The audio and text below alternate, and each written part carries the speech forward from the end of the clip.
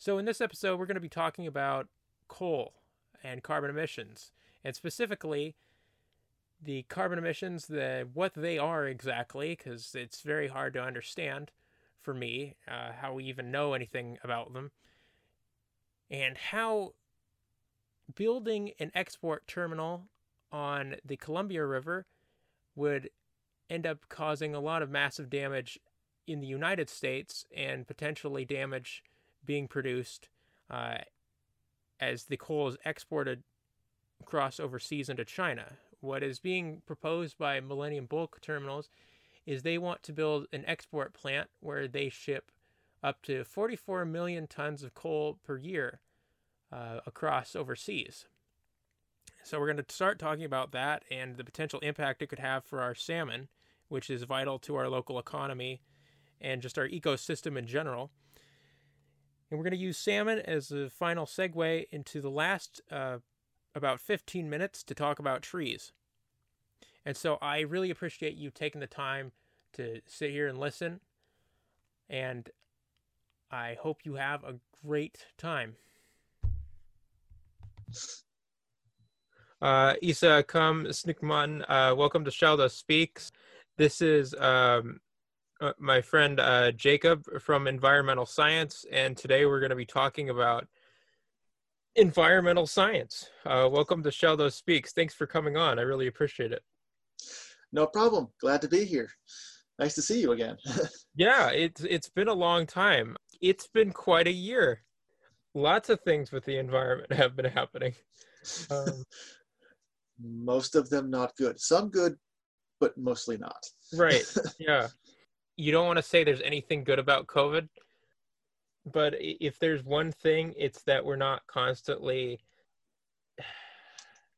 polluting, I guess, the environment, like the less cars, I want to say, on the street, or at least it seems like that in theory with everybody staying home. It's a combination of the cars that are not being driven, because there are a lot of people staying home. It's also in the cases of businesses not running. A lot of businesses and industrial plants that are running at reduced or just not running at all capacity, they're not putting out a lot of the pollution. So like you have big cities like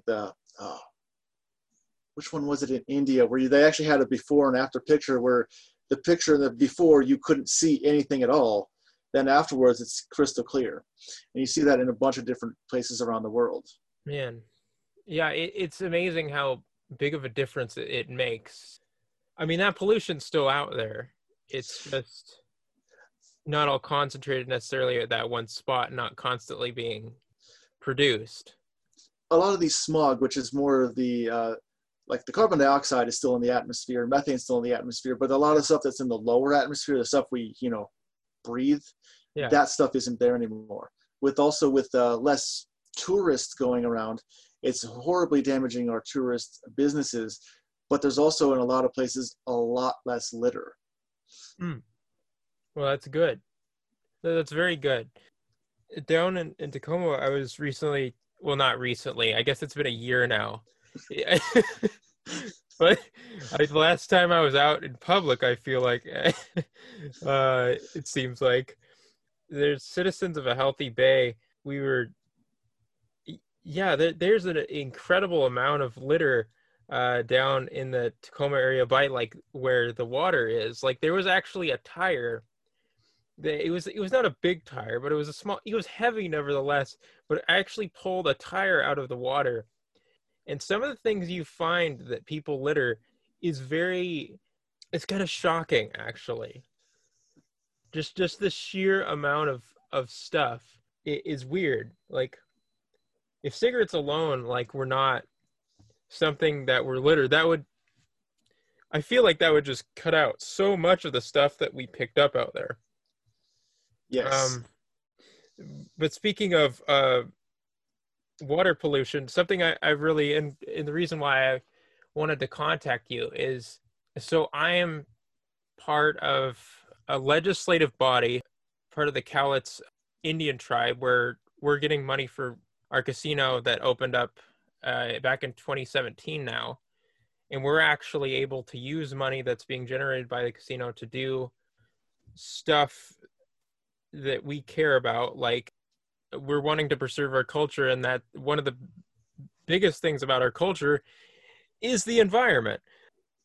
I'm worried about Chinese ships coming into the Columbia River and stocking up with coal. That's what I was doing in environmental laws. I was writing about this down in the Columbia River. They're setting up something called Millennium Bulk Terminals. And not that I'm opposed to anybody having jobs, but I'm worried about how it could affect the fish and the fishing industries and, just the environment and overall health in general of having a bunch of ships come into a big waterway in our region. And I'm not sure where we should start about that, but I'm curious about carbon emissions, of how I can talk to people about that, of the dangers of that, and just how I can be persuasive to maybe older members of just my tribe that don't know about environmental science, that like this is a thing, we know this exists, Okay. but I don't know how we test it or how we know. Okay. Well, maybe let's start with carbon emissions and basically how it affects global warming. Yeah. Let's just start basic there. When we release carbon dioxide from just about everything we do, forms carbon dioxide, goes into the atmosphere.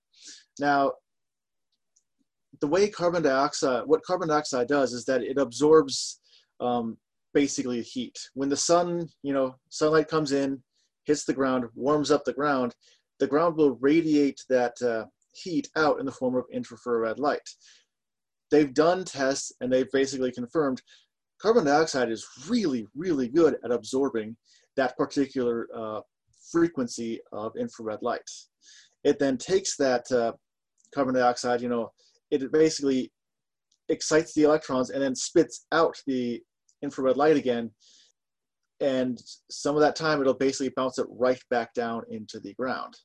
So if you have like a sphere like this, let's say my fist is basically a molecule of carbon dioxide, Yeah. not actually representational. Sometimes it'll shoot it right back up again, but half the time it'll shoot it down again. And the more carbon dioxide we have in the atmosphere, the more infrared light gets absorbed by the carbon dioxide. Yeah, some of it will again go up, but about half of it will come right back down. And it keeps going into the ground, gets absorbed again, keeps heating the earth up. The more carbon dioxide we have, again, the more light that's radiating from the earth going up will just come back down and basically keep bouncing up and down over time. And that's basically how it's heating everything up. Okay, I see.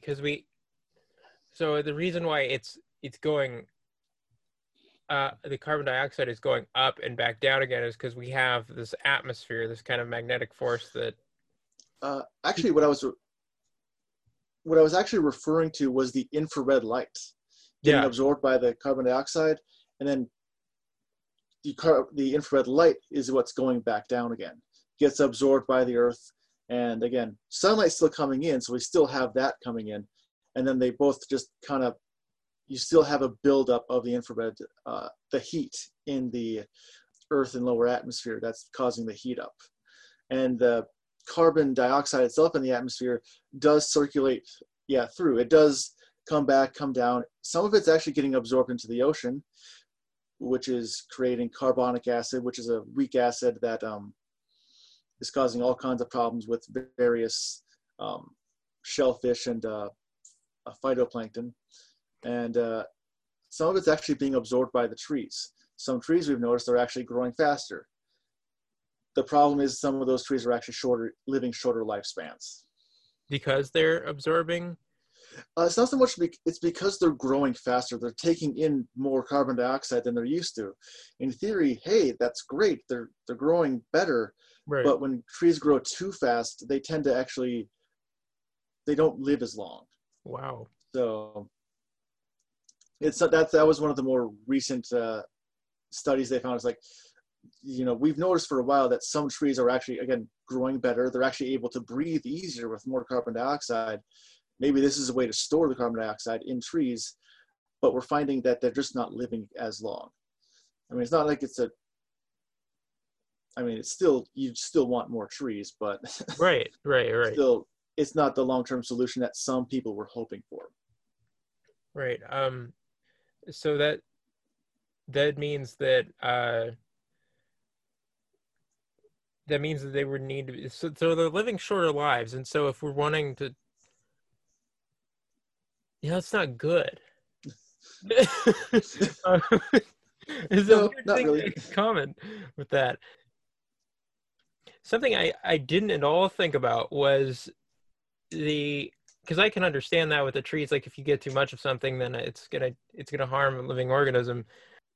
But something I never thought about the first time I'm hearing about was the concept of infrared light, and the only time that I'd ever heard of that before was what is it? It's on the spectrum of things that we can't really see just with our eyes, like ultraviolet and infrared, and also that when I use like a remote control towards the television, there's infrared Yeah. uh, lights, and that was basically the limit of that. So I guess trying to explain this, where is the infrared light coming from? If that's, I don't want to sound stupid when I'm asking these questions, but Okay, so infrared light and visible light and X-rays and radio waves, they're all basically the same thing, but they're just okay, moving at, the waves, they kind of have a wave pattern to them. Have you heard of yeah, that? yeah, And depending on how fast it is, like X-rays are really, really, really fast, and they can basically penetrate deeper into things, which is why we can see through things. Visible light, we can see. Infrared light is actually a bit of a longer one. It's a and so are radio waves. They're like some of those waves will actually be like meters long, and they don't yeah. penetrate as well. The higher the frequency, the more energy it has. Wow, Infrared light actually has less energy than visible light, but it's basically where a lot of our heat comes from. If you take an infrared camera and you point it at, say, a campfire, you're going to see a crap ton coming from it because a lot of the heat we're feeling from, say, a campfire is infrared light. wow. Because so you mentioned wavelength. It's right because like light. I don't think a lot of people think about this. Is light is actually mostly wavelength. Like it's also particle, They're but still figuring that part out. yeah, yeah. But that's what we can tell right now. And how do we come? How have scientists, I guess, come to understand global warming? How did they come to find this out? Do you know, or like what how tests they do? how did they determine that the temperatures are going to go up? Yes, I guess, and I think maybe part of that's just observation. Yeah, Uh, they first started with just thermometers and going back with records of it, going back decades, going back to, gets a bit spottier the farther back you go to like about the 1800s is when they kind of start a bit spotty. But as time goes on, it gets more and more solid. And we've seen here are the temperatures and it just keeps going up at an increasing pace. So that's how they did it. And again, there was a lot of like correlation, like, okay, temperatures started going up about the time that the Industrial Revolution started, when we were pumping all kinds of different gases in the atmosphere. right. Now, correlation does not necessarily equal causation. Just because one happened doesn't mean the other did. Yeah. So that's where they started doing more and more tests. Okay, we have carbon dioxide in the atmosphere, along with, especially during the Industrial Revolution, a whole lot of other crap. And that's where they did some of the tests. Like, here's, okay, it's absorbing infrared light. We know and that we know that the infrared light is coming from the Earth. Again, satellite images and stuff like that have shown infrared light coming from the Earth, and that as the carbon dioxide gets more and more, it's absorbing more and more. And they've also did models. Some of these models go back decades and decades that say, if this is true, what we're going to see is that if we have carbon dioxide at this level, and as it keeps going up as it has, we're going to see more and more temperatures going up basically in line with it. And we have seen that. The models they made based off of the knowledge we had have matched up basically perfectly. The only scary part is that some of the models they made decades ago, like back in the 50s, they seem to have come true almost perfectly. The problem is they're happening faster and faster because our population has gone up. More people are using cars. We have more factories, so we're putting out more than the original models predicted. So a lot of the stuff that should have been happening maybe in, say, 2050, it's kind of happening like now. Oh, well, it's 30 So years ahead of schedule. Wow. yeah, I Oh, mean, we're getting that done early. That's really terrible. yeah, gosh. So, and part of the thing with coal, this whole thing about having trade, like international trade, where they're demanding coal. Obviously, coal is carbon.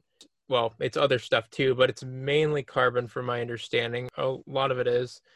There's no such thing as clean coal. It's like the dirtiest form of power I think we have almost. Pretty much. If we are trading with partners, exporting coal, what that basically means is that that's a supply and demand, and that means that there's going to be more coal that's going to be mined in the United States. And so that's going to be, if it ends up happening, that we have this export terminal in Washington State, even though it's coal that's being put on trains and being pushed over in the United States, it would be coal and increased carbon dioxide and all the other pollutants that go along with it. So, like, from what I understand, like the main trade partner that we're going to do with the coal is going to be in China, correct? That's correct. Yes. Yeah. So let's start at the environmental problems at the beginning. The coal that's going to be mined, it's going to be, there's various locations throughout the United States. Most of the like super prime coal locations that they want to do are going to be on the First Nations territories throughout the United States. And being big corporations, governments, you can pretty much assume that the First Nations is going to get screwed over because that's basically just the history of things. Right.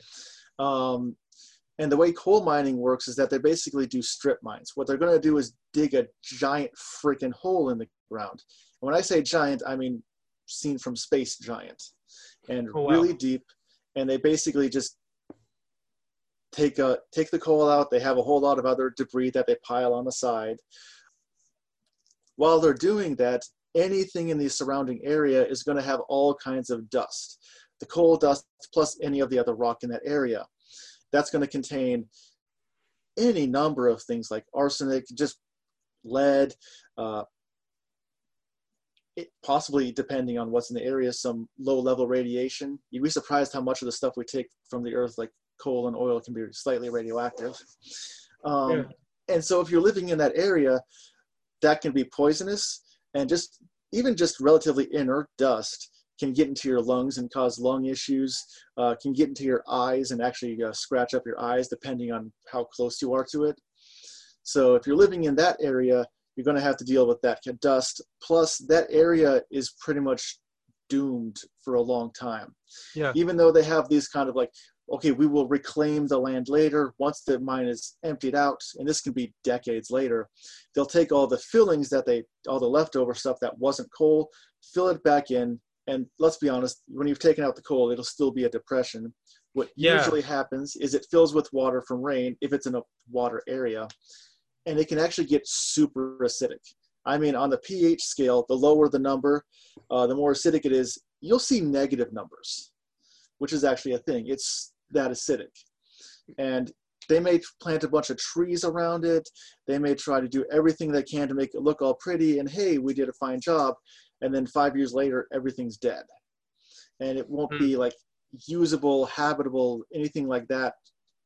We don't know how long. It depends on what they did, what was in that particular area, what the actual conditions are for that particular mine. But it's probably going to be a long time before that land is usable. It almost feels like you're taking out vital parts of the local, I want to say a local ecosystem, and just you're putting back, I guess, the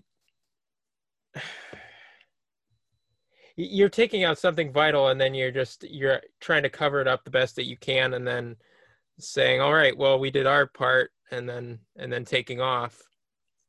it's been done before. Oh yeah, lots of places.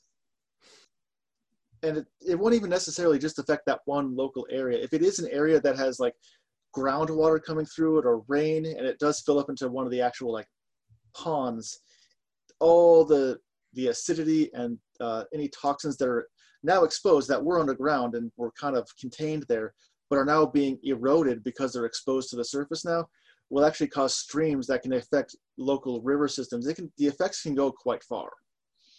I think a problem with this is that people don't see it and people don't talk about it. I mean, I think if I talk to my friend that I'll see later today about this, he'll say he's never heard of anything like that ever happening. But it happens lots of places. So I think that's, I mean, part of the problem is why do you think this isn't something that people really know a lot about for it being something that's so detrimental? I mean, I think one of it's just that there's money to be made out of it. And I think that's, Mm-hmm. There's, I think, several reasons. One, let's be perfectly honest, people kind of don't want to know. If they're benefiting from it, a lot of people will hear about things, but they just, if the problem isn't directly affecting them in a way that they can measure, they'll be like, oh, it's not really a problem. yeah, Um, that's just plain denial. It's a human feature. We all do it to some degree, but it's, especially seemingly in America culture, denial is something we're almost raised with. yeah, And that's part of it. That's kind of more on an individual level. On a larger level, the big corporations, they put out these huge ad campaigns saying, hey, this isn't really a problem. It's, clean coal, which we all know was BS. yeah, There's not really a problem. See, look at this pretty picture. This is what we did to it. And again, 3 years later, everything's dead because it turns out that just because you took this beautiful tree from this nursery and planted it here doesn't mean it's actually going to stay alive. right. Um, that kind of thing. And these stories don't really run as often on, say, big news shows Yeah, or anything like that. Um, and, and so a lot of it is just they don't run them, maybe for whatever reason. But I'm guessing a lot of it is they're kind of just told not to. If you do that, we're going to lose this sponsor, because it turns out a lot of these big corporations sponsor all kinds of things. Like our news media in this country is sponsored by so many things. No matter what they do, if they try to, even if the actual news anchors want to cover it, reporters want to do it, the problem is they're going to piss off one sponsor or another, which is why so many of these environmental issues don't get the news that often unless it's something really spectacularly huge, like an oil yeah, spill or something like that. right. Where it's like, it's almost like you get in trouble if you don't mention it because everybody knows that it's a thing and it's like a liability if they don't cover it. Yeah, Almost seems like. And so 44 million tons is what the website Millennium Bulk Terminals estimates on that they would be able to export a year. 44 million tons of coal seems like a lot. it's a lot. Yeah, yeah. Problems that you could potentially foresee with that, with, just ships coming into the Columbia River having, well, one of it is that all of that coal would be being produced either in Canada or here in the United States. And I know based off of that US states were fighting legal battles with the state of Washington, that they probably had some investment in it. So that would mean that they would be interested in selling their coal and producing more coal in the United States, uh, such as Wyoming, South Dakota, just states like that where coal is a big thing.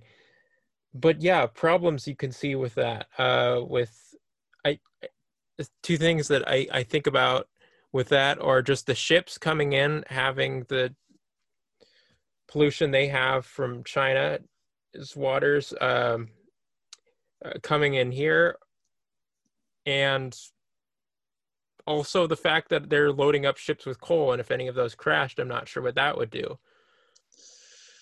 Okay, well, let's start with transportation from the mine where it was dug up. They're Yeah. probably going to be loading it onto railroads, and that's going to involve most likely using eminent domain to claim the land from a whole lot of people. Um, that's going to piss off a lot of people. And while Eminent they're domains. What is? transporting it, huh? Can you describe eminent domains? You said claiming land Eminent from lots of people. eminent domain is basically, it's in our constitution that basically says if something is that the government can take the land from people if it's for the public good. They Ah, have to be yes. compensated for it. That is also in the Constitution. You have to. They can't just take your land and say you're screwed. They have to give you money. How much money they give you, that's a real issue. But they do have to give you some sort of compensation. But you can't say no. And thanks to a 2005 court ruling, it's possible that the government, who is actually supposed to be the only entity in the country that can use eminent domain, can now sell the property they claimed from you to a private company. So what is the public good? Who determines that then? Is it just Mostly politicians. And the public good is almost exclusively money. Well, there's a market here, so it's benefiting that market. It's creating jobs there. So therefore, this company is making lots and lots of money. That's good for the employees and the market and all that stuff. Therefore, it's good for everybody. yeah, That is not entirely true. right. So Dang. Yeah, because if they destroy the area that they live, then that's going to be a less desirable place to live. But it looks like it's going to be very good because there's lots of money coming in. But if they destroy the land, then of course, then the jobs are going to move away from there because it's a bad place to live. yeah, So and a lot of what they do is they'll offer jobs to people in the area building the railroads or pipelines. Then once it's actually built, they all lose their jobs, but they still have the railroad and the pipeline in their backyard. And when right. it comes down to it, those railroad cars, they're probably not going to have an accident and dump coal into the rivers if they happen to be near one, like say the Columbia River. But Sure. uh, they do have a lot of dust that comes from them. No matter how well they try and Hold on. contain it, there will always be dust. So any person living nearby those railroad tracks are going to have the pollution from possibly the railroad cars themselves, depending on what they're using to run, but also from just coal dust coming off the trains. They'll have like what 7, 8, whatever number of trains with these long things of coal, and they'll always be shaking and losing some dust. Again, no matter how well they contain it, there's going to be some. Yeah. At first it may not seem like a much, but after years and decades of this, anybody living in that area is going to have health problems. There's going to be a whole layer of coal dust surrounding that railroad, and if there's a river nearby, that coal dust will get into the river. And again, over time, like a lot of the problems, it's one that builds up over time. Coal dust has not just the coal, all sorts of chemicals that can be really poisonous to anything living in there, like the salmon and stuff like that. Yeah. And if it happens to be that railroad cars are perhaps not covered as well as they should be, and they're actually putting a lot of dust, if it builds up enough that once you can actually have it get into the fish gills, not just the chemical wise, but just physically blocking them from breathing. I'm glad you So, brought up the salmon. That was something I mentioned, I think, like 3 different times in the email I sent to you.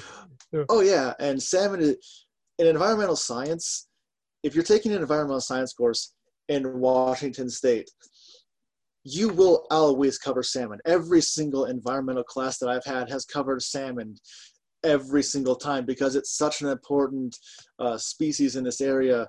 Uh, Biologically, economically, culturally, it is important in so many ways, and it's doing really, really badly right now. yeah. So anything that can affect it, like a little bit of coal, if the salmon runs were really good, like they weren't in trouble like they are now, if the waters didn't have all sorts of other chemical issues from all the other factories and car tires runoff and stuff like that, that's already we know are causing all kinds of issues, the little bit of coal dust probably wouldn't hurt them that much. But they're already kind of going down, so even a little bit can push them over the edge a bit more. We don't need that. Yeah. Um, Man. so Um, that. But as far as the ships, the big ships coming in, to the Columbia River, one, they're going to have to, first of all, probably dredge the river, deep in the river so that the big ships, because they'll be, fairly down into the water, can actually get into the river. That's going to do a couple things. One, while they're actually dredging it, any salmon trying to come up the river may be blinded and suffocated from the sediment that's being churned up by the dredging itself. And we've actually had this happen where if sediment is kicked up while a salmon run is happening, you can lose entire runs. And also any other chemicals that happen to be in a sediment, again, from other spills that are, what other companies depositing it, will be stirred up and mixed in there.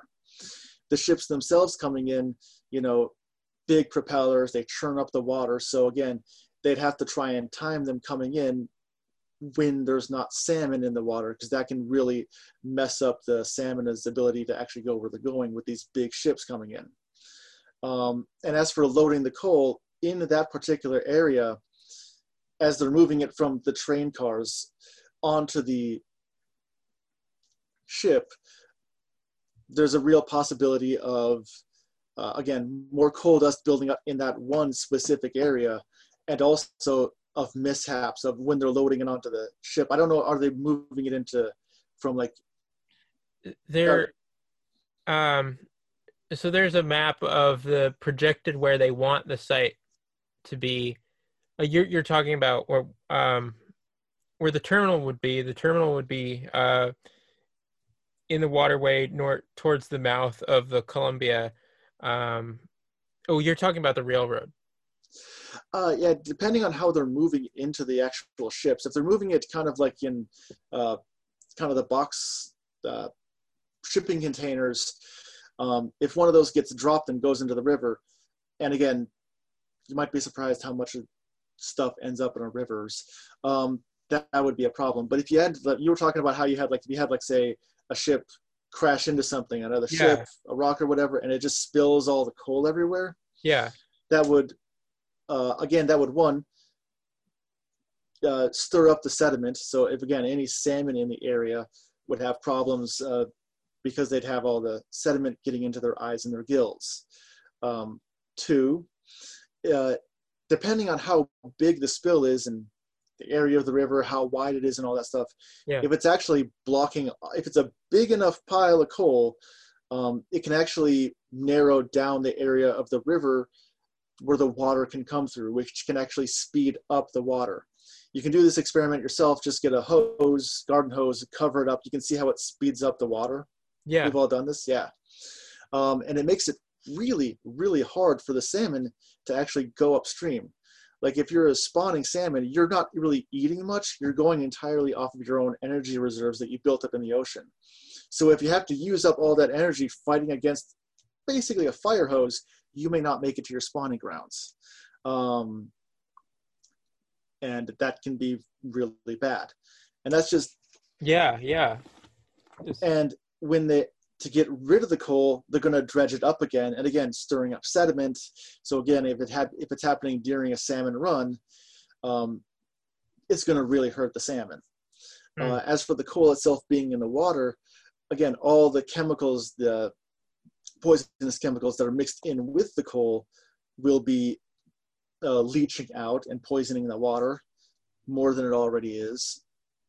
All the rivers in this area are generally pretty polluted from all this boats and factories that tend to be on them, and farms and people just using insecticide on the gardens. But so there's that. Plus you've also got the coal dust that's actually just on the coal choking up the salmon, and that's bad too. If it happens to be crashing on an area that is actually a salmon spawning ground. Thank you. Yeah, That's it. Yeah. If it's actually on the spawning ground, then it'll basically stop the salmon from spawning because they can't get to the actual riverbed where they need to bury their eggs. And if they've already spawned, then the baby salmon, when they come out, will have a much harder time getting out and probably will die off. I was just thinking about they're endangered salmon in particular. Some of them, like, okay, they're okay, but we're already having this big push to remove dams that are stopping salmon from getting to spawning grounds because there's a ridiculous number of dams that some of them don't even seem to really be doing anything. They're not. I actually did, for my Geographic Information Systems certificate, I actually did a project where I was looking at the dams that are in Washington State and which ones we can remove. Do you have any idea how many, just the legally recognized dams? Let's not even forget the other obstructions and probably a few illegal dams out in other places. Do you have any idea how many there are in this state? I I want to say that I know that there are hundreds at least. There's definitely over 100. But About 1,200. about 1,200. Yeah, That was most of the rivers are dammed multiple times. Would you need to do it more than one? Yeah. To make sure it's actually okay. So safety precaution. If it wasn't damned the first time, we'll make sure. Oh, Yeah, and most of our dams in this country, in the country as a whole, we have almost 100,000 dams that we've built. And the average age of most of these dams are about, 56 years, I think it is. Most of them are getting kind of older. yeah, Most of them have issues. They need maintenance, which is going to cost, even for sometimes just individual dams, depending on the size of the dam, could be billions of dollars. yeah. A lot of them either just aren't working or don't serve the original purpose. The community it served may have moved on, or what if was a farming community isn't anymore and doesn't necessarily need the water for irrigation. They're blocking the salmon, and in many cases, some of them are just safety hazards, not just to the salmon, but actually to humans. They're at the point where in some cases, if they're not either repaired or destroyed in a more controlled fashion, they're just going to break loose sometime in the next, few years and wash out entire communities. Well, was it Wisconsin, Michigan? They basically had that happen a while back, where a dam burst and it just did some damage to a community because it was old and needed repairs, and nobody can afford to fix it. There's footage if anyone wants to see this. The Elwha Dam river removal, like when you break a dam, even if you're being very precautious about it, the amount of water that comes through is shocking. It's like I don't know, it's like a movie, like a scene, like that would be very good special effects if you were able to create the effects of what it's like when you remove a dam. But it just entirely, it's like the entire planet has just flooded and gone through in like a couple of minutes. It's shocking. It's one area where movies can actually get it kind of right, where they have had in movies, well, this dam broke and here's what actually happened. Well, that's actually pretty accurate. It really would just wipe out everything downstream. It's a huge amount of water. It's incredibly loud. Like, Yeah. you wear headphones if you're anywhere near it, because otherwise it can do hearing damage. God. Yeah, We've it's so much stuff today. It's like we could just break this. We could continue to break it down. Oh my gosh. This is like the best episode I've ever had. but yeah, as far as dams go, like, as an environmentalist, I probably should say I want all the dams to go. Yeah. But the reality is it's never going to happen. But the thing is, we could probably make do in this state. Instead of having 1,200, we could probably have something like 36 to 50 dams and still have 95% of the functionality, like the electricity, the irrigation, and stuff like that in place. Really? Again, I'll admit that particular number is something I'm more or less making off the top of my head, but based Right. on what I've been seeing, doing a little bit of research on those dams here and there, most of the dams we have in the state really aren't serving much of a function. And we could possibly reallocate some dams, maybe get rid of these 3 dams here, maybe repair this 1 dam here, and get some salmon ladders, a few salmon cannons and stuff like that for the salmon to run on, but still remove most of the dams. because they have actually done studies, and it's like at each dam, like say if you're a hatchling from a salmon coming in, at each dam, it's about like 90% that die off at each dam. And if you have a dam that's dammed multiple times, by the time you get to the ocean, you have an incredibly small number that actually make it. Wow. Wow. Yeah. We should have you on again.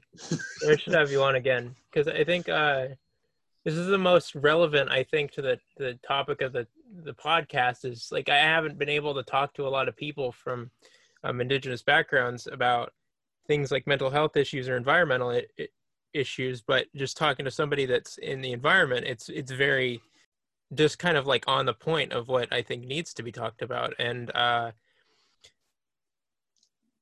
think, what is it that you want to do with your environmental restoration?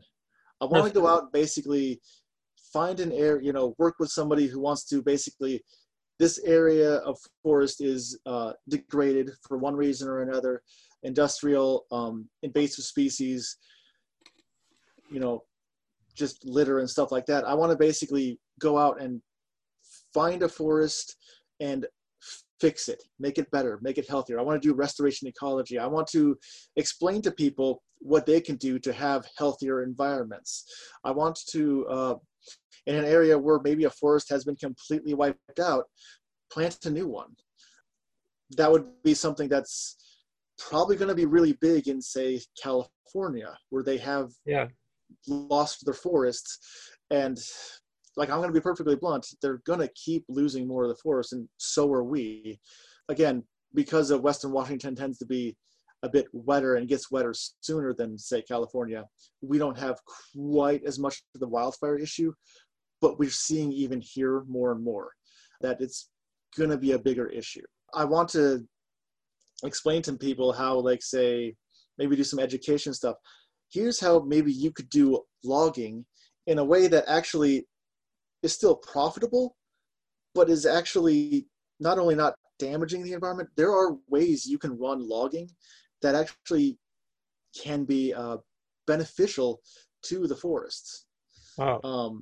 Clear cutting is not it. Clear cutting is not it. Clear cutting is about getting as many trees as possible, getting a fast profit. Right. But in the long run, what we have seen is that those areas, because of what they're doing, because of when trees are planted in a clear-cut forest, because they get the young trees are exposed to sun, they'll actually grow in many cases really, really fast. Yeah. But it's lower quality wood. And we're actually seeing that wood that has been harvested from areas that have been clear-cut many, many times over the past century or two is actually lower quality wood. Also, in the time frame that it's been cut down before it regrows, you get a lot of erosion. Trees will slow the rain down. Like it hits the trees and it doesn't hit the ground as fast. So it doesn't have as much moving force to erode the surface. Plus, roots will hold water in place. Instead, when it's clear cut, there's a lot of erosion. There's not as many nutrients. So the whole area, the trees just aren't growing as well. And there's not salmon. You need to have trees by rivers, but I think it's strategic planning of where you're putting the trees is what I'm trying to say. Maybe I'm wrong about this, but for some reason I had the conception that if you had too much shade on a river, it would lower the temperature of the river overall by in that area of a few degrees, and that would affect the life that's going through the river, like the salmon. Absolutely, it Okay. does. Okay. And that's actually a good thing. Salmon very much like cooler water. They like it. If it's just above freezing, it needs to actually move. If it's above freezing, they're good. They're fine in that temperature. They don't like warmer temperatures. The fact that we have removed, it's actually, again, lots of studies around the place have actually shown that by removing trees, water temperatures go up, and planting trees, water's cooler. And when you have areas where the water temperature is going up, it can actually kill a lot of the fish. Salmon, really, they're not tropical fish. They do not want warm waters. They like it cool. The cooler it is, short of being an actual block of ice, the happier they are. Mm. So you want shaded rivers because the salmon will actually be happier that way. They'll actually be more likely to survive. When you actually do get warmer water in there, they don't do as well at all. Um, I feel like I sidetracked a little bit.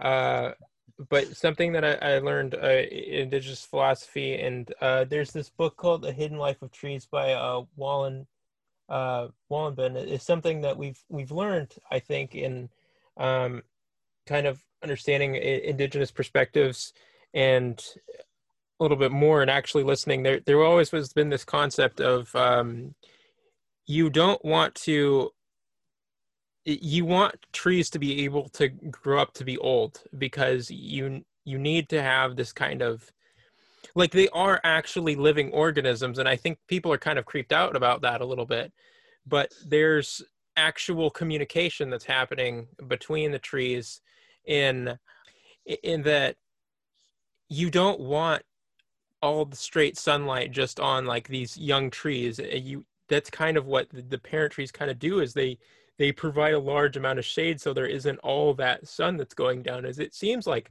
oh, the big trees are just being greedy and selfish. It's the opposite. They find that, yeah, it protects the trees that I mentioned earlier how when they're in clear cut, they grow faster because they're exposed to the sun. In the shade, they'll grow slower, but that's okay. It allows them to grow slower, denser, and actually healthier overall. The big trees, I've heard them frequently referred to as mother trees, Yeah. they actually, if you take a look under the surface, the roots are hooked up all over the place. They are actually providing nutrients to the baby trees. Again, more and more studies are backing up that if you have an older tree, they will support a younger tree. Even a tree that's a year old will actually take some of what it's producing and give its nutrients to a tree that's just started like a month ago. Trees support each other. The best way I heard it used, and I can't remember where it's from, was it's like plant communism, where everything gets distributed well. And unlike human communism, which is awful, it actually works with plants. Communism, good for plants, terrible for people, terrible for people, good for plants. And that's basically how it works. Another reason why we want old trees related to the wildfires is a lot of older trees are relatively fire resistant. You get a low ground fire on a tree, like a cedar or a pine tree, the branches, the needles, they're the part that really burn, they're 300 feet above the ground. Yeah. They don't burn so well. And we don't have that because we basically, across the entire continent, we've cut down almost all the older trees. So we don't have anything that can help support the younger trees, and we don't have anything that can really survive the wildfires. I feel like we should be friends going forward because I feel like having connection in the Cowlitz tribe or just having a connection in indigenous tribes is being someone who has like a vote that kind of works, and maybe we could create something powerful with this. I don't know if you're how busy you've been with COVID, if you're one of the people that are on the front line workers that are working in grocery stores, or if you're just unemployed like I am. Something that groups of people that really do work on an environmental stuff, as much as people like to give them crap because of all like the selling of cigarettes, indigenous tribes really do care about ecological restoration because that's something our ancestors care about. That's cultural, but it's also just something mental health wise is it's something that gives us a sense of community and meaning.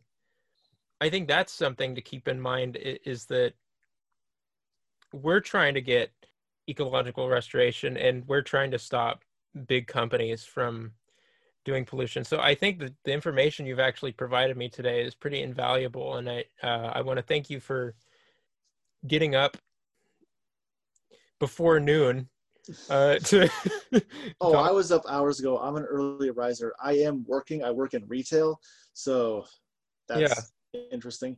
But yeah, no, I'm an early riser. I was already up.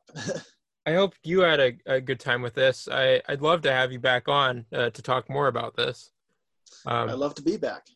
okay, great. That sounds awesome.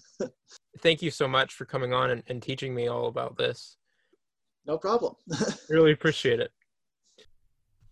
Thank you for listening to Shaldo Speaks. You can follow me on Spotify at Shaldo Speaks, just like it's spelled SHALDOSPEAKS.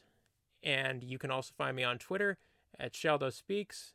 And along with that, Instagram at Shaldo_speaks. And I really appreciate you taking the time to listen. It really means a lot that you stuck around for this long.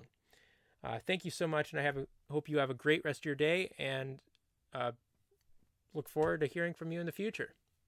Have a good one.